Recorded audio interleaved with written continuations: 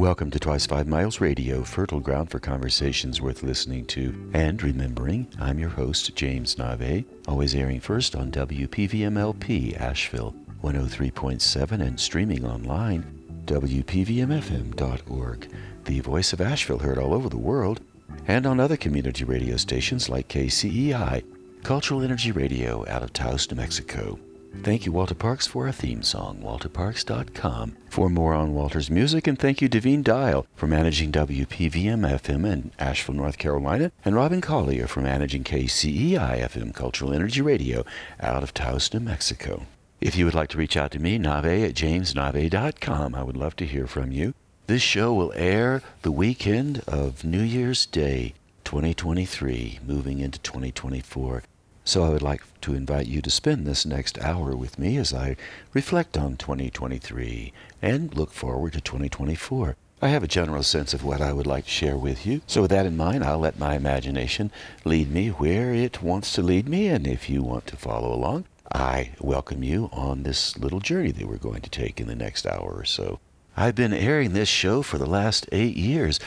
It surprised me when I realized it's been that long, and I've probably interviewed over 300 people, and occasionally I've done what I'm doing now, which is just to go solo for the entire time. So if you have been listening to this show, you know I often have spent much time talking to a lot of different people about the poetics of things. Sometimes I talk about straight-up poetry. Other times I just ask people about their poetic dispositions, the way they see the world, how they record the world. And when I ask the question, how do you record the world, or how do you jot it down, I'm asking a broader question. I'm not thinking so necessarily recording as in recording a show like I'm doing now. It's more like what kind of approaches do you take to allow what you're thinking to go on some kind of record? And you may have thought of this before when I'm getting ready to say it. It just occurred to me now. I just realized that every conversation I've ever had required somebody to be in the conversation, to listen to what I'm saying, and required me to be in the conversation and listen to what they were saying. I'm recording what someone says to me, and what I say to someone is also being recorded. I've never thought of myself as a recording device. I've always thought I remember the conversations, or I will remember the conversations. Never occurred to me that I'm actually recording them. I'm taking them in and I'm putting them in my memory. So it would be fair to say my memory is recording them. And it would also be fair to say that the guests I've had on this show have all ended up being storytellers, no matter how they identify themselves in the beginning. I do this, I do that.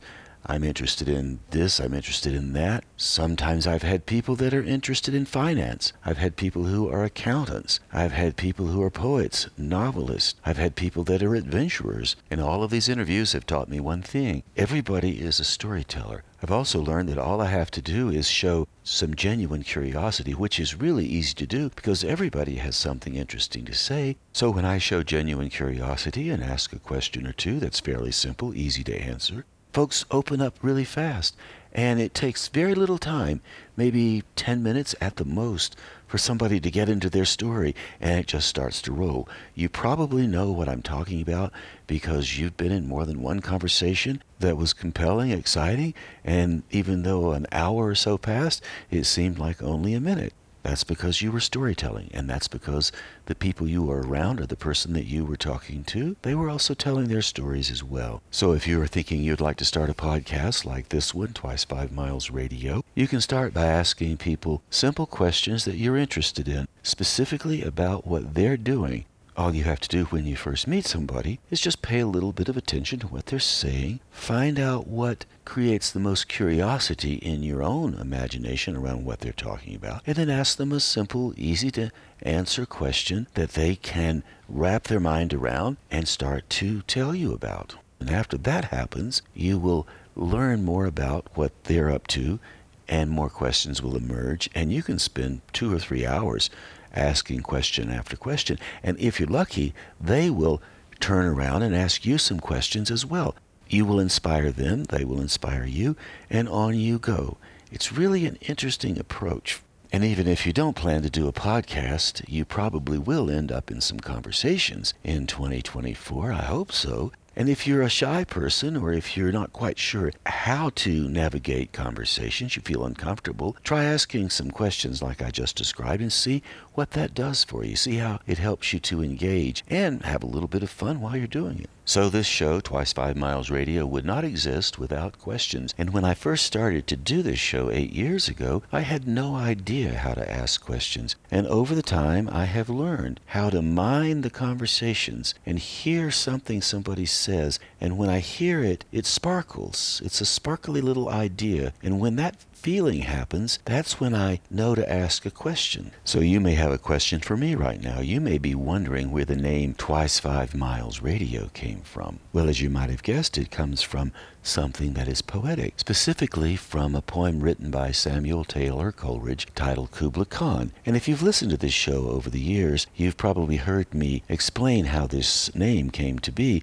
So if you already heard it, you know where I'm going to head with this. And if you haven't already heard it before, well, here's the explanation. First of all, by my calculations, I wouldn't say I'm great in mathematics, but I do think twice 5 miles is 5 miles 2 times, and 5 times 5 is 25 square miles. To give you a contrast, Manhattan is 22.7 square miles. Asheville, North Carolina covers 46 square miles. And Taos, New Mexico is around 7 square miles. So now you know how large twice 5 miles is, and you also know that the idea comes from Samuel Taylor Coleridge's poem, Kubla Khan, which I would like to recite now so you'll have a better sense of the poetic context. Also, a quick note before I get to Kubla Khan. If you're trying to name something, poetry is a good place to look. You'll be surprised at how many phrases and ideas sit in these poems that you can use for something that you're working on right now, like your own podcast. So here's the poem by Samuel Taylor Coleridge, Kubla Khan, or A Vision in a Dream, a Fragment. In Xanadu did Kubla Khan a stately pleasure dome decree, where Alph, the sacred river, ran through caverns measureless to man, down to a sunless sea. So twice 5 miles of fertile ground, with walls and towers were girdled round, and there were gardens bright with sinuous reels, where blossomed many an incense-bearing tree. And here were forests, ancient as the hills, enfolding sunny spots of greenery. But oh, that deep romantic chasm which slanted down the green hill athwart a cedarn cover, a savage place, as holy and enchanted as ere beneath a waning moon was haunted by woman wailing for her demon lover. And from this chasm, with ceaseless turmoil seething, as if this earth in fast, thick pants were breathing, a mighty fountain momently was forced, amid whose swift half-intermittent burst huge fragments vaulted like rebounding hail, or chaffy grain beneath the thresher's flail. Mid these dancing rocks at once and ever it flung up momently the sacred river.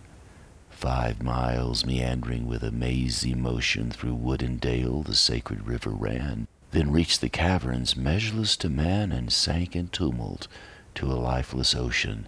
And mid this tumult Kubla heard from far ancestral voices prophesying war. The shadow of the dome of pleasure floated midway on the waves, where was heard the mingled measure from the fountains in the caves.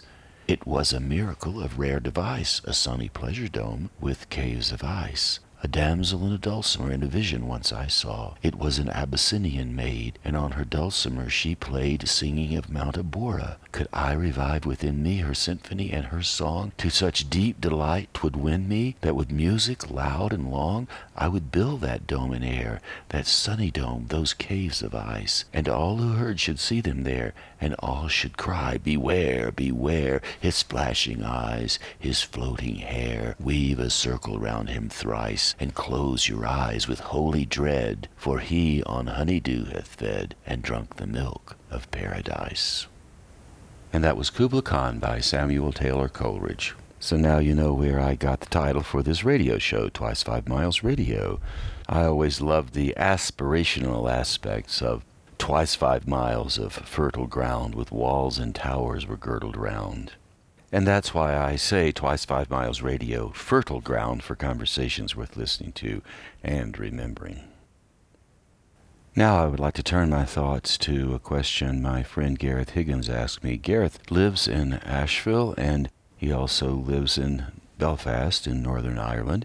He wrote a book titled How Not to Be Afraid, and he sent a text out to some of his friends asking them to reflect on what 2023 meant to them and also to look forward to what 2024 might mean. It's difficult to look into the future. 2024 hasn't happened yet. So I don't know what 2024 will mean. When you think about what something means, the only thing you can really accomplish is to consider what it means to you, what kind of meaning you've made out of a situation, an experience, a time frame. Meaning means understanding, getting a deeper sense of an idea or a notion about something or a longing you have or maybe even an urge that you feel that you can't quite explain. And often, the significance of something comes later, upon reflection. You don't quite know it in the moment of its happening. You have to reflect on it, dream about it, think about it, and then you start to make sense of it. You make meaning of it. You understand better how whatever it is that happened to you or whatever it is you experience fits into your life. 2023 was a year of many things for me. It was a year of travel. It was also a year of reconnecting with old friends. And it was a year of my book, 100 Days, Poems After Cancer. I've mentioned this book often on this show, and I've also read a number of poems on this show from the book as well. A book in a box really has no meaning. There are plenty of books in plenty of boxes, thousands and thousands of books in bookstores. All you have to do is walk in a bookstore and look around and think of how many hours people invested in making all the books that are on all of those shelves, thousands and thousands of them. Each book represents a great deal of work and a great deal of meaning for the author and for the people who read each book. A book is a bit like a tool. You can make meaning from it by the way you use it. You can put it on your shelf. It becomes something that's decorative for your interior design. You can read it thoughtfully, turn the pages, make notes in the pages, get informed, deepen your awareness about whatever the subject is you're reading about. You can share the book with somebody else. Let them tatter the pages and get meaning as well. What's been most interesting and meaningful for me regarding this book, one, it's beautifully designed by Bill Watson. He's an architect in New York. He also teaches book design at Parsons in New York. He created a terrific design for 100 Days, Poems After Cancer. It's beautiful, really. It's an art piece, thanks to Bill Watson. So far, we don't really have that much meaning. So what? It's a beautiful book in a box, big deal. Lots of books in boxes that are big deals, little deals, and in-between deals. So where does the meaning come for me around 100 Days, Poems After Cancer? Well, here's where it comes. When I got the book, I was excited to have it. It does feel good to have a publisher generate a book, and it does feel good when it arrives, and it feels great opening the box. So after I opened the box and got over the little bit of excitement that I felt holding the book for the first time, I started thinking about, well, what will I do with it now? Well, of course, I intended to sell it, so that was one thing I knew I was going to do with it. But selling something has very little meaning. What I didn't expect, and here's where the meaning starts to emerge, I never expected to end up in some of the most meaningful conversations I could possibly have with other men, some of them friends, many of them strangers. While it's true that often men do seem rather clumsy about communicating the more significant, intimate aspects of their thinking, often they stay on the surface. Buddies do a little laddie thing, tease each other, talk about what appears to be shallow stuff, and then they go on their merry way. And if you were listening in the corner to two fellows talking, it might seem like they weren't doing much.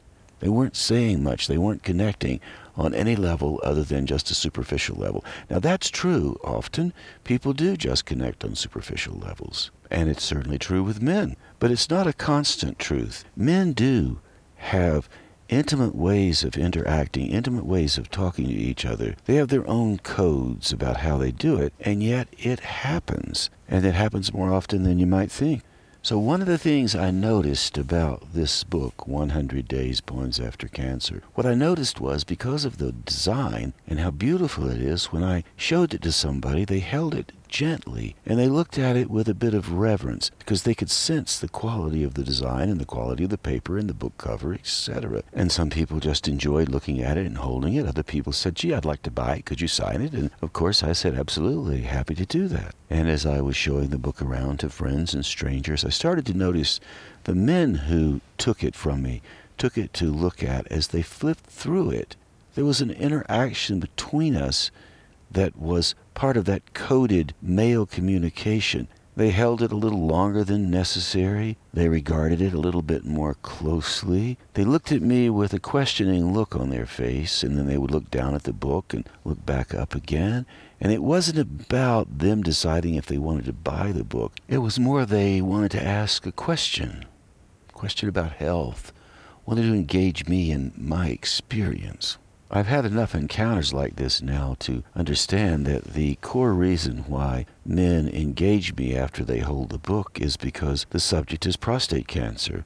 It's a subject most men don't talk about. Younger men don't even think about it. A great deal of men can't tell you exactly where the prostate is located in the body. For the record, if you happen to have a prostate, it's located below your belly button. The prostate also has a lot to do with sexual health and sexual function. So that's another reason why men don't talk about it, because if you do end up with prostate cancer and you do have to deal with it, it does alter the sexual function, which means it alters your identity, which means you have to change the way you see yourself, the way you see the world, and the way you interact with your sexual partner or your sexual partners, depending on what your preferences are. So, keeping your prostate healthy, keeping your body healthy, staying on top of all of the things that can go right and go wrong with your body, it's really a good thing. A lot of people don't do that, mostly because people maybe just think, well, it won't happen to me, so why should I bother? Everything is okay right now. No reason to push any of the limits.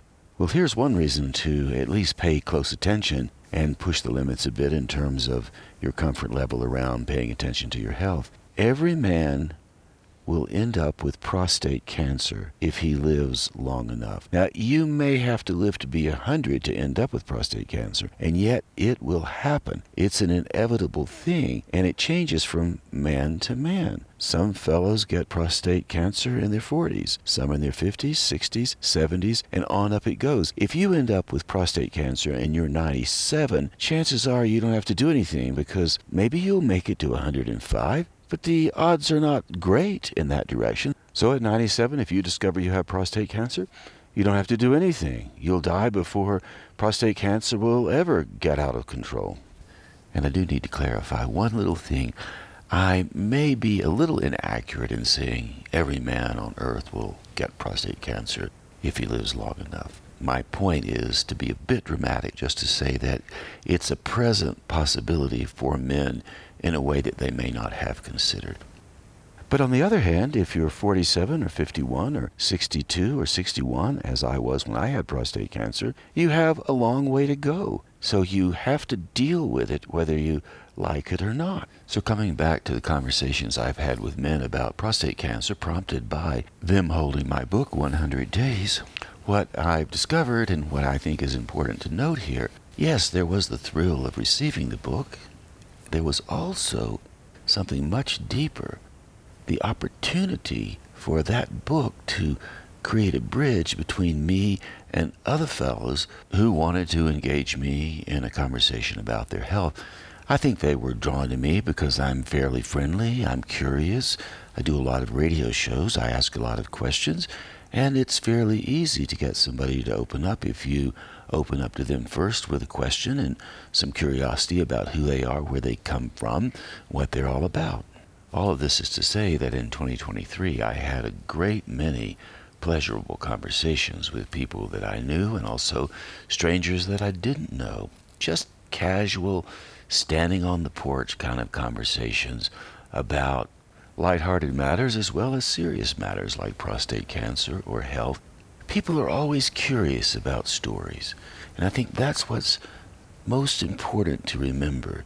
Probably every year you pass, one of the things that you may remember most, I certainly remember, are the stories that people tell me. Not so much formal stories, but just what somebody has to say about what happened to them yesterday.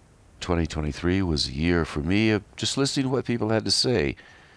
asking questions, engaging, hearing stories, hearing comments, hearing ideas. And even if you're having a busy life, you can always stop somewhere along the way and spend 5 minutes talking to somebody. Which reminds me of a poem that was written a long time ago by a poet named Edgar Lee Masters, and the poem is titled Fiddler Jones. It addresses the idea of just simply stopping and talking to somebody, and it offers a contrast between those who really hurry and try, and those who are a little more laid back. So this is Fiddler Jones by Edgar Lee Masters.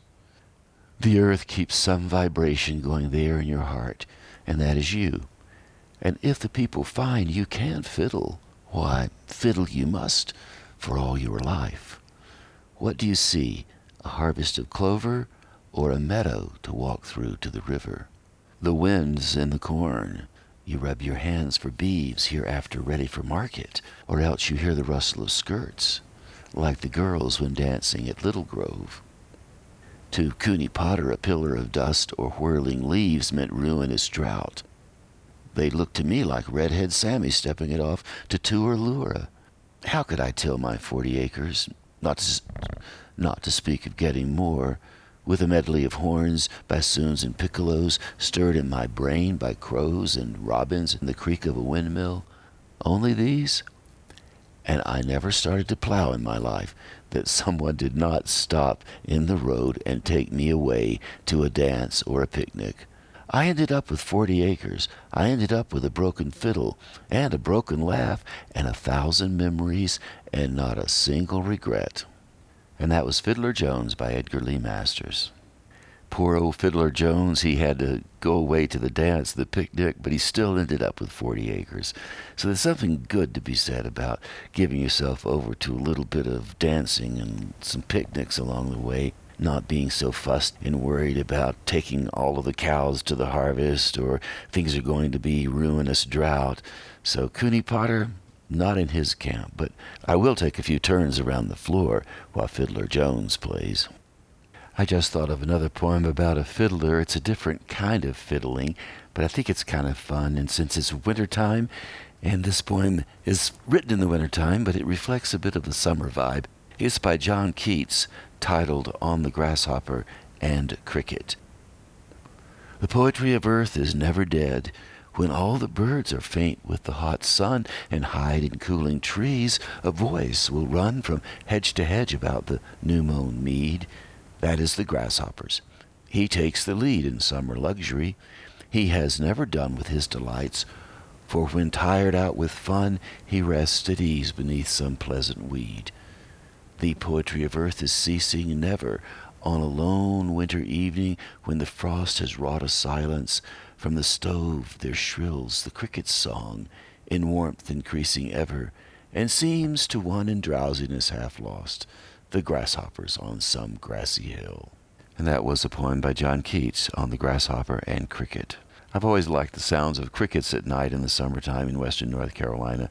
But here in Taos last summer, I had a whole bunch of crickets inside, and they do make a lot of noise after the sun goes down. Of course, the lonely cricket behind the stove was one thing, but last summer I had a whole bunch of crickets in my house, so it was a very different symphony than the one cricket in the dead of winter. And as we look toward 2024, I want to encourage you to think about the poetics of things. I talk about that a lot in this show because I think we all are imbued with that sense of appreciation that comes when you regard something beautiful, or when you have a nice thought, or when you put something together that surprises you. I'd like to read something from a book that I really have gotten a lot out of. It's called Western Wind, Introduction to Poetry by John Frederick Nims. And here's what he says about humans and poetry and how it connects to nature. So I'd like to read it. It's a little bit of an academic thing, but I've gotten a lot out of it, and I hope you do too, thinking about Cooney Potter and the crickets and the stoves in the wintertime and all the changing seasons. So here's what Frederick Nims says about poetry. Everything in poetry is an expression of what is natural. It is the way it is because we are the way we are. The nature of poetry follows from our own human nature. Images, emotions, words, sound, rhythm, mind. Frederick Nims continues on. Human experience begins when the senses give us images of ourself or of the world outside. These images arouse emotions which, with their images, we express in words, which are physically produced and have sound, which comes to our ear, riding the air on waves of rhythm. The whole process, from the beginning, is fostered and overseen by an organizing mind, acting with the common sense of our everyday life, even when dealing with the uncommon sense of dreams or visions. Those good words come from John Frederick Nims' book, Western Wind. And even though Nims does deal with the subject of poetry at great length in his textbook, Western Wind, he does it in a really simple, understandable way. And that's what I think is important about communication these days. Can you ask questions, listen, and respond in simple storytelling ways? Now, if you want to become a complicated poet, you can do that over years, and it's a fantastic thing to do. The more you understand a genre, the more it will reward you. That said, you already have a sense of poetics that exists inside of you just because of the way you interact with the world. It's a natural, imaginative occurrence. While you may not be able to rub a lamp and make a genie occur like Aladdin did, you are in fact a lamp that contains a genie, and that genie is you. Since you're your own genie and your own lamp, it's perfectly fine to go ahead, make 3 wishes. And after you make your wishes, you can declare that all 3 will definitely come true. Wishes are really aspirational, and we do have the power to make many of our wishes come true, a lot more power than the genie has rising out of that fictitious lamp. And on that note, I'd like to offer you a story poem I wrote a long time ago about a fellow who plays pool. His name is Jack, and Jack's luck's pretty good, but sometimes Jack's luck runs out. So how does Jack deal with his ego, his identity, when his luck runs out? This short prose poem, Tulsa Pool Player, will give you a little insight into Jack's approach to handling those things that happen when your luck is good and also the things that happen when your luck runs out. Tulsa Pool Player. He played pool, that boy from Tulsa. His name was Jack, and he could scatter those pool balls like rainbows across a green sky. He was dusky, his hands were quick, and his deep eyes won hearts. "Never more than 2 light bulbs above my table," Jack would say. "I don't like to squint while I win." $50 and enough stamina to play all night would get you into one of Jack's games. All the boys down at the pool hall smoked and leaned forward as Jack's pool balls settled into the hungry corners. Jack's mouth was always open just a little bit, and when he smiled, you could hear the money rustling in his pockets. Even the rack boys stood still on the afternoon Jack's cue ball nicked a yellow 9 and spun the black 8 into the corner. When the ball dropped, Jack smiled and said, "Well, you can't win 'em all, boys. Drinks are on me." The week after Jack left the pool hall and went west toward Albuquerque, everybody swore their luck had improved and their cue balls seemed to be running just a little bit straighter. On Christmas Eve, word came back that a brown-eyed West Texas girl from the Apache Mountains had spun past Jack on the break and left him $1,000 down by dawn. They said it didn't bother Jack a bit. He just smiled, leaned his cue stick against the table, and bought her a cup of coffee.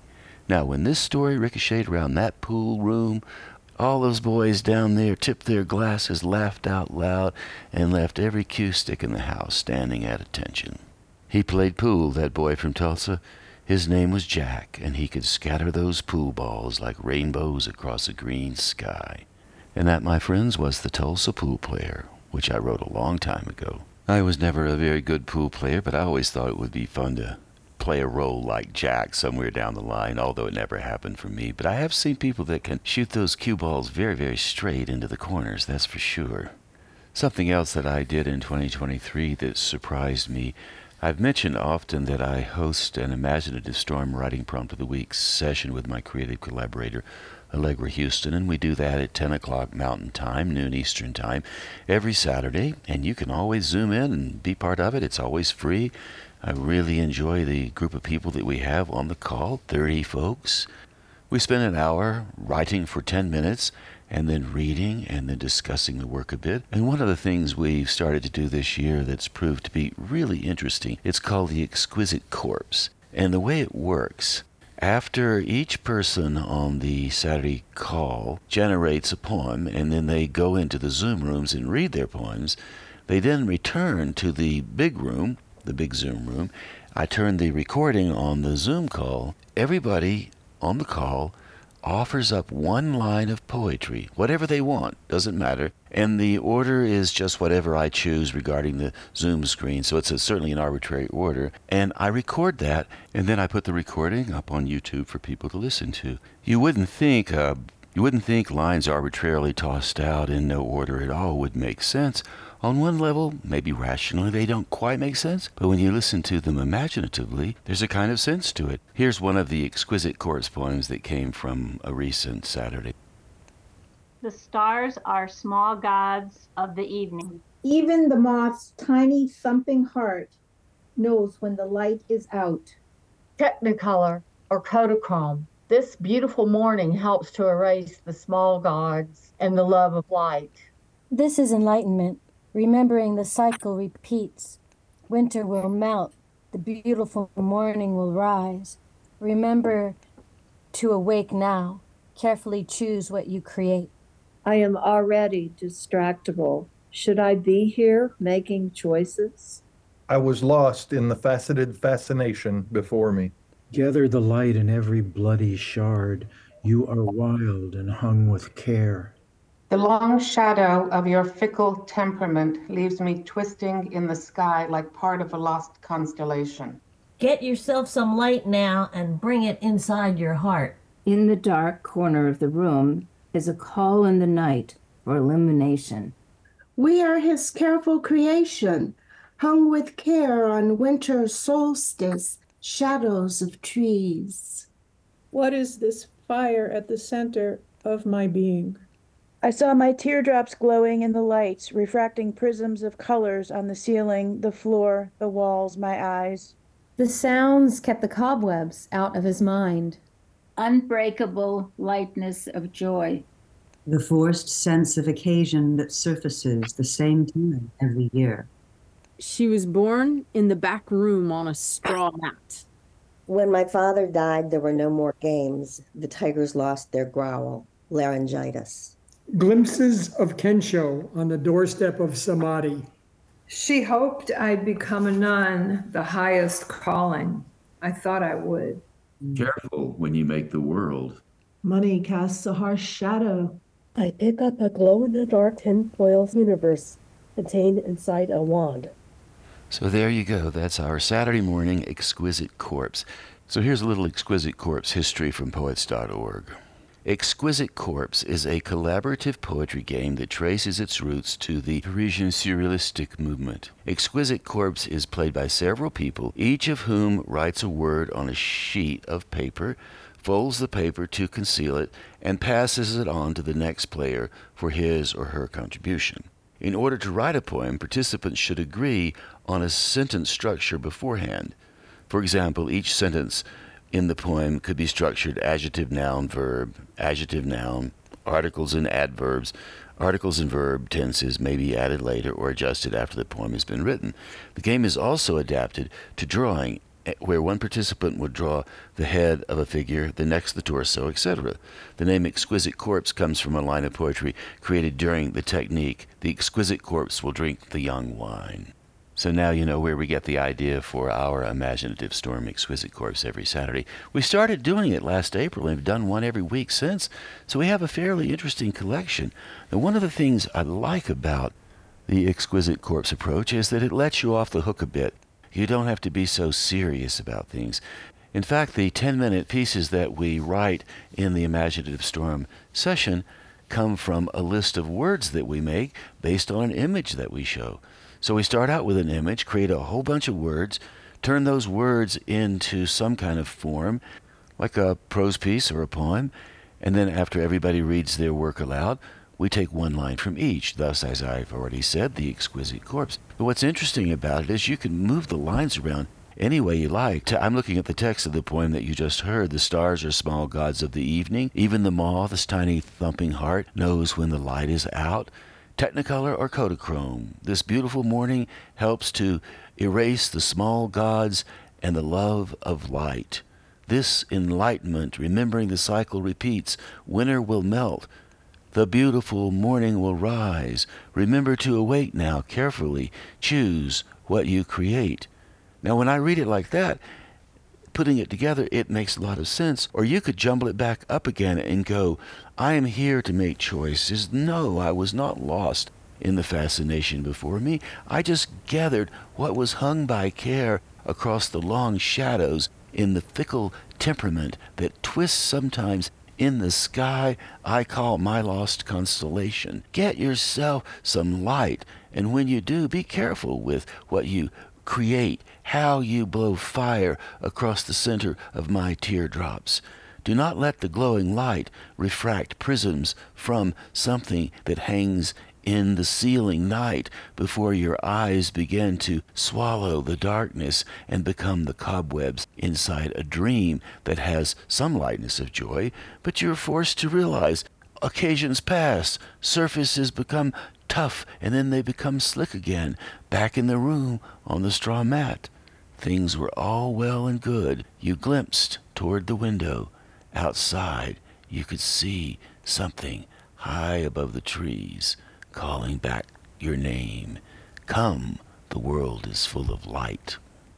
Now that piece has no name. I just made it up as I went along, reading the Exquisite Corpse poem that was in front of me and building out from that.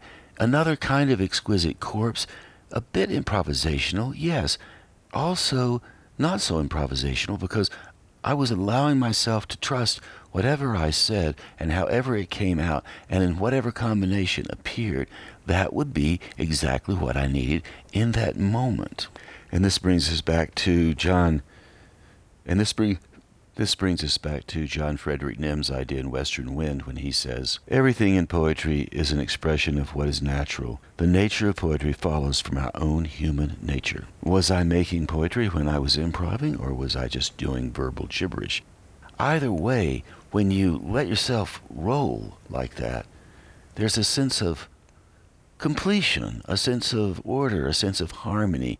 And when you have that, poetry naturally bubbles up in the language that you're speaking. It emerges, and you can make some kind of form out of it. And best of all, when you do that, it's really not that hard to understand. Poetry doesn't have to be all that complicated. Let's go back now to 100 Days, the poems that I wrote while I was recovering from surgery for prostate cancer. Each poem just reports where I was in the day or where I was thinking. This is poem number 42. It's titled The Great American Highway. Is the American Highway that great? I don't know, but I like to think of it as the Great American Highway. So here's the piece I wrote about that.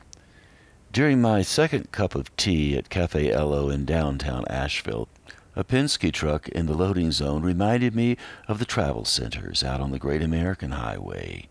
Petros, Flying J, Love's, TA Travel Center, Pilot, and Sap Brothers. Islands of constant motion, these shimmering plazas lure you in for fuel, M&Ms, the restroom, lottery tickets, Subway sandwiches, McDonald's, hamburgers, Starbucks coffee, motor oil, and Rand McNally maps. Travel centers are America's long-haul pass-through shrines where the cashiers forgets you seconds after you scan your card or pocket your change from the 100 you broke for gas. You seldom meet anyone you know walking across the parking lot on your way to only you know where out there on that great American highway. And there is a question at the end of the poem, question at the end of each poem. Here's your question. What will your long-haul name be if you were an over-the-road trucker? That's kind of an interesting question because it is a question of identity. What would you be if you were out there on that big highway going all over the place? What would your name be? Would you be Midnight Rider? Would you be Thistledown? Would you be Action Wheel? Would you be Clouds in the Sky? Who knows? I'm just thinking up names as I go along. There's one name that's really quite popular in music called Long Haul Paul. If you would like to hear some genuine trucker songs, you can go to YouTube and type in Long Haul Paul trucker songs, and his songs are 6 minutes long. He's not really conforming to the 3-minute radio thing, but he really does cover some of the sentiments the truckers have out there on those highways. And it's a tough life out there. I've never been a trucker, but I have driven thousands, maybe millions of miles over the years, and have a deep sense of what a job it is to load up those big semis and haul that freight day and night all over the place. In fact, everything you're looking at that you own was probably on a truck, and it certainly was on a boat, maybe an airplane too. But those trucks and those truckers, they're earning their keep, if you know what I mean. Staying on with the coming and going of time as we move toward 2024, I'd like to play a recording that I did with Walter Parks, My Poetry, His Music. We recorded this album, 8 or 9 songs or 8 or 9 poems with music, over a period of a year and a half or so. Did a bit of it in New York City on 23rd Street, did some in Paterson, New Jersey, of all places, and also in Jersey City. And Walter mixed it and came up with some music. So here's the piece that we came up with. It's titled Picasso. At the time, I was wearing a little French hat, a little red French hat, and Walter kept teasing me, saying, "Oh man, Nave, you want to live like Picasso. You're living like Picasso." And I said, well, I did write a little bit about it. And he said, well, we can make some music and we'll make a song titled, He Wants to Live Like Picasso. So here's the song that Walter and I put together. He wants to live. He wants to live. He wants to live like Picasso. Just a simple little thing. He wants to live. He wants to live. He wants to live like Picasso. Send it on down low.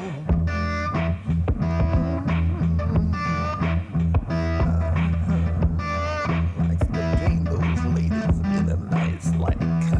Late January. I've walked through the Picasso Museum 3 times. I step out into early twilight on a Paris side street and stroll under raw skies, just like Picasso might have. Till I settle in a cafe to drink an expensive glass of red wine. I've always wanted to live like Picasso. Give it to him, Lord Jesus. He wants to live. He wants to live. That's right. He wants to live like Picasso. Just like Picasso. He wants to live.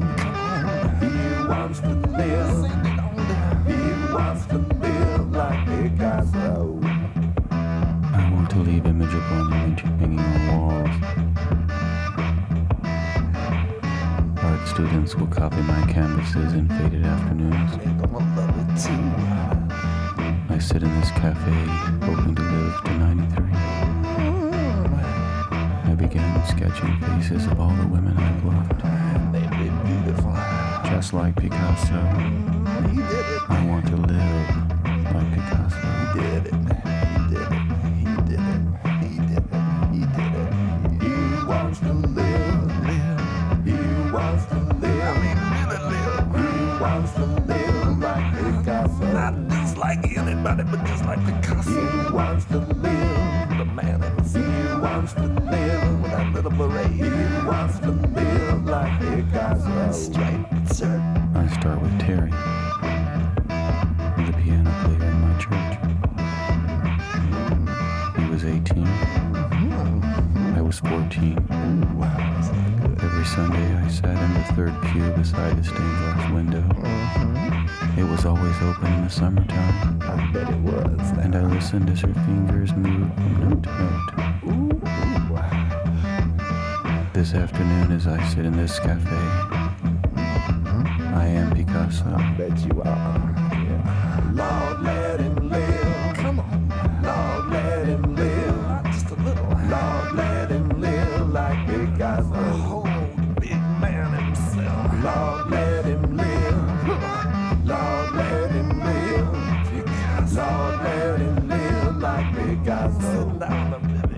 think of all the years I've stacked between those Sundays and her beautiful face. I draw on the white unblemished paper. Her nose is getting better. The wine is taking a breath or two. I add shadows. Lord, let him live. Come on. Lord, let him live. Give it to him. Lord, let him live like Picasso. Not just a little bit like Picasso. Lord, let him live. He wants to. Lord, let him live. Just wants to have all. Lord, let him live like Picasso. Lord, Picasso had so much fun. Lord, let him live. With a girl. Lord, let him live. Lord, let him live like Picasso. And he's bathing on the Mediterranean. Lord, let him live. Just down in Lord, let him live. You can't explain. Lord, let him live like Picasso. Pretty girls, he's gonna dance down in France. Lord, let him live. Oh, yeah, just stroke your Lord, let him live. Yeah, I'm pulling his ass down. Lord, let him live like Picasso. Oh, he wants to twist his beret around. Lord, let him live. He's gonna stand up straight. Lord, let him live. He's gonna. Lord, let him live like Picasso. Oh, now. Please, Jesus, let him live like Picasso. And there you go, my friends, living like Picasso. And like I said, I don't really want to live like Picasso, but the idea is kind of nice. And I do occasionally like to wear a little red beret to keep my head warm. And in the spirit of Walter's music, I'd like to offer another collaborative piece that he and I did. It's titled Candler. And the name of the character in this piece, Candler. And she is trying to work out the dilemma that she has around a relationship. So here you go.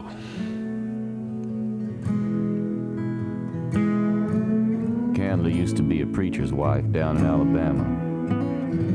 Her husband, the Reverend Doyle Summerhill, could preach up a storm. Yea, though I walked through the valley, he'd say. Alabama was farm country. And when Candler was growing up, as far as she could see, trees held so much summer that even the bees got tired by August.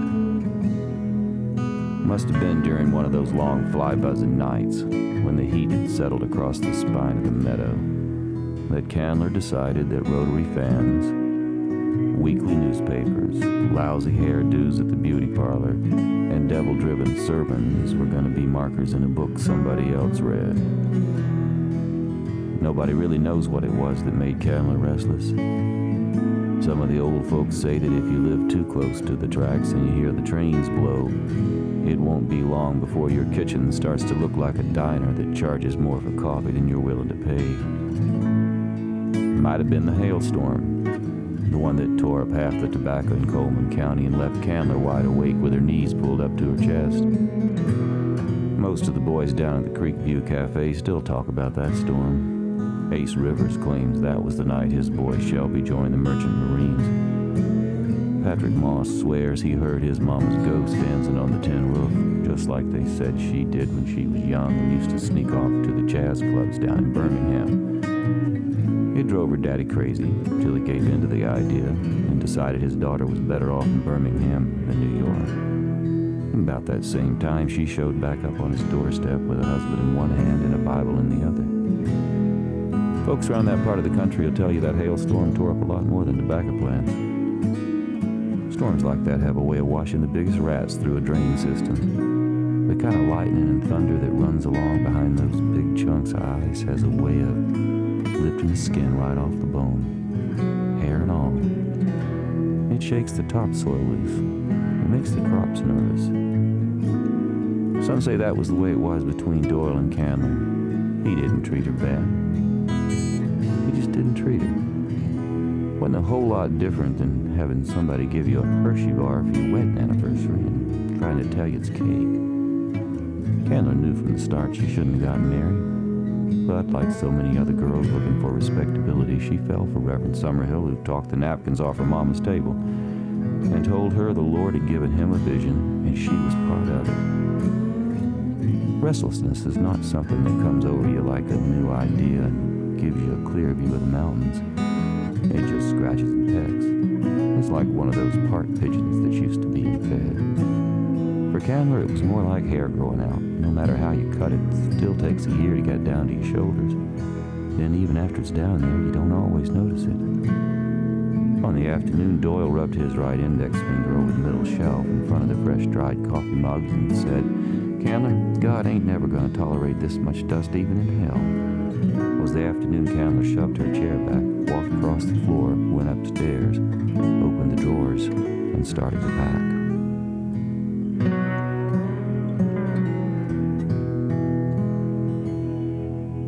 And that was a little poetic short story titled Candler. My original intention was to turn Candler into a novel. She leaves home, goes out, figures out her way in the world. And the spine of the story is Candler does make her way. She does leave Doyle.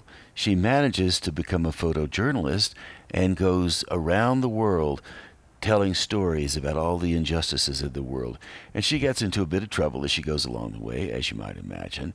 So that's Candler. And those of you who live in Asheville, you know that Candler is west of Asheville, just past where I-40 goes over the Smoky Park Highway. And after that, going west, it's Candler. I went to high school in Candler, so I maybe just chose the name for my protagonist because I like the name Candler. Anyway, we'll find out maybe one day if I write that novel exactly what Candler does and how she solves the problems of the world. Actually, Candler doesn't solve all the problems of the world, but she does solve a few in the story that I was working on, and maybe I'll pick it back up again. We'll see. And I'll close with one more poem from 100 Days. How about number 50, the 50th day, titled The Risks You Take. The sun above the Sangria de Cristo Mountains brought to mind the burner on my mother's kitchen stove. "Don't touch that burner, it's hot," Mother said. The coils looked cool to my 5-year-old eyes. I pressed my palm and fingers down. My skin sizzled. I jerked my arm back and stared at my new blisters. Over the years, I've often wondered why I branded my hand instead of testing the air above the stove to gauge the heat. Most stories rise from the risks you take. If I'd done nothing but wave my hand over the coils, I'd have no story to tell. Walking the fence is the biggest risk you'll ever take. And here's the question that follows, number 50. Can you list the risks you took that turned into indelible memories? How about it? Can you list a few of those risks? I like to say, can you list the risk? Can you list the risk? Can you lift the wrist? Well, anyway, we have arrived at the end of the show, and I do appreciate you listening to Twice 5 Miles Radio, fertile ground for conversations worth listening to. And remembering, I'm your host, James Nave, always airing first on WPVMLP Asheville 103.7 and streaming online, WPVMFM.org, the voice of Asheville heard all over the world, and on other community radio stations like KCEI, Cultural Energy Radio, out of Taos, New Mexico. Thank you, Walter Parks, for our theme song. WalterParks.com for more on Walter's music. Davine Dial, thanks for managing WPVM-FM in Asheville, North Carolina, and Robin Collier for managing KCEI-FM, Cultural Energy Radio, out of Taos, New Mexico. You can always join me anytime you like on the Saturday morning Imaginative Storm Gathering. If you are a writer or you are thinking you might like to give it a try, we're always there, and we're having a good time. And you can too. ImaginativeStorm.com is where you can find more information on that. And if you'd like to connect with me, Nave at JamesNave.com. Nave is spelled Nave. I would love to hear from you. Until next time, thanks again for tuning in. Happy 2024. Happy New Year. Enjoy your weekend, and I hope 2024 is good for you, good to you, all the rest. And hey, maybe I'll catch you on that turnaround somewhere down the line. And until that happens, here's a little music from my good friend Big John Scher to sorbet the final part of our time together. See you next time. Thanks ever so much.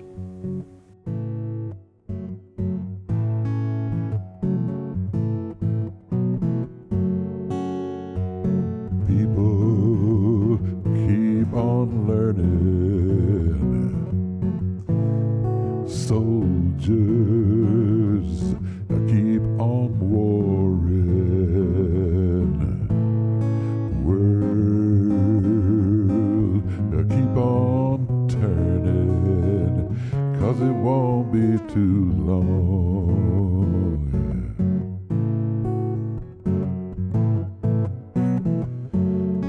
Power, keep on lying while your people keep on dying. World, keep on churning, 'cause it won't be too long.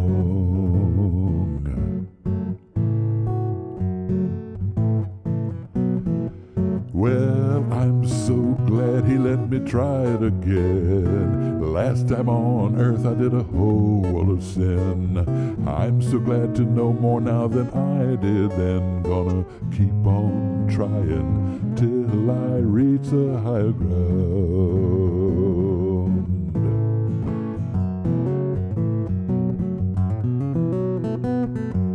Teachers, keep on teaching. Oh, preachers, keep on preaching. World, keep on turning, 'cause it won't be too long.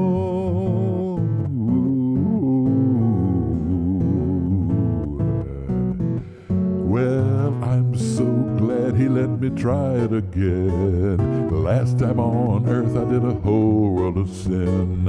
I'm so glad to know more now than I did then. Gonna keep on trying till I reach the higher ground.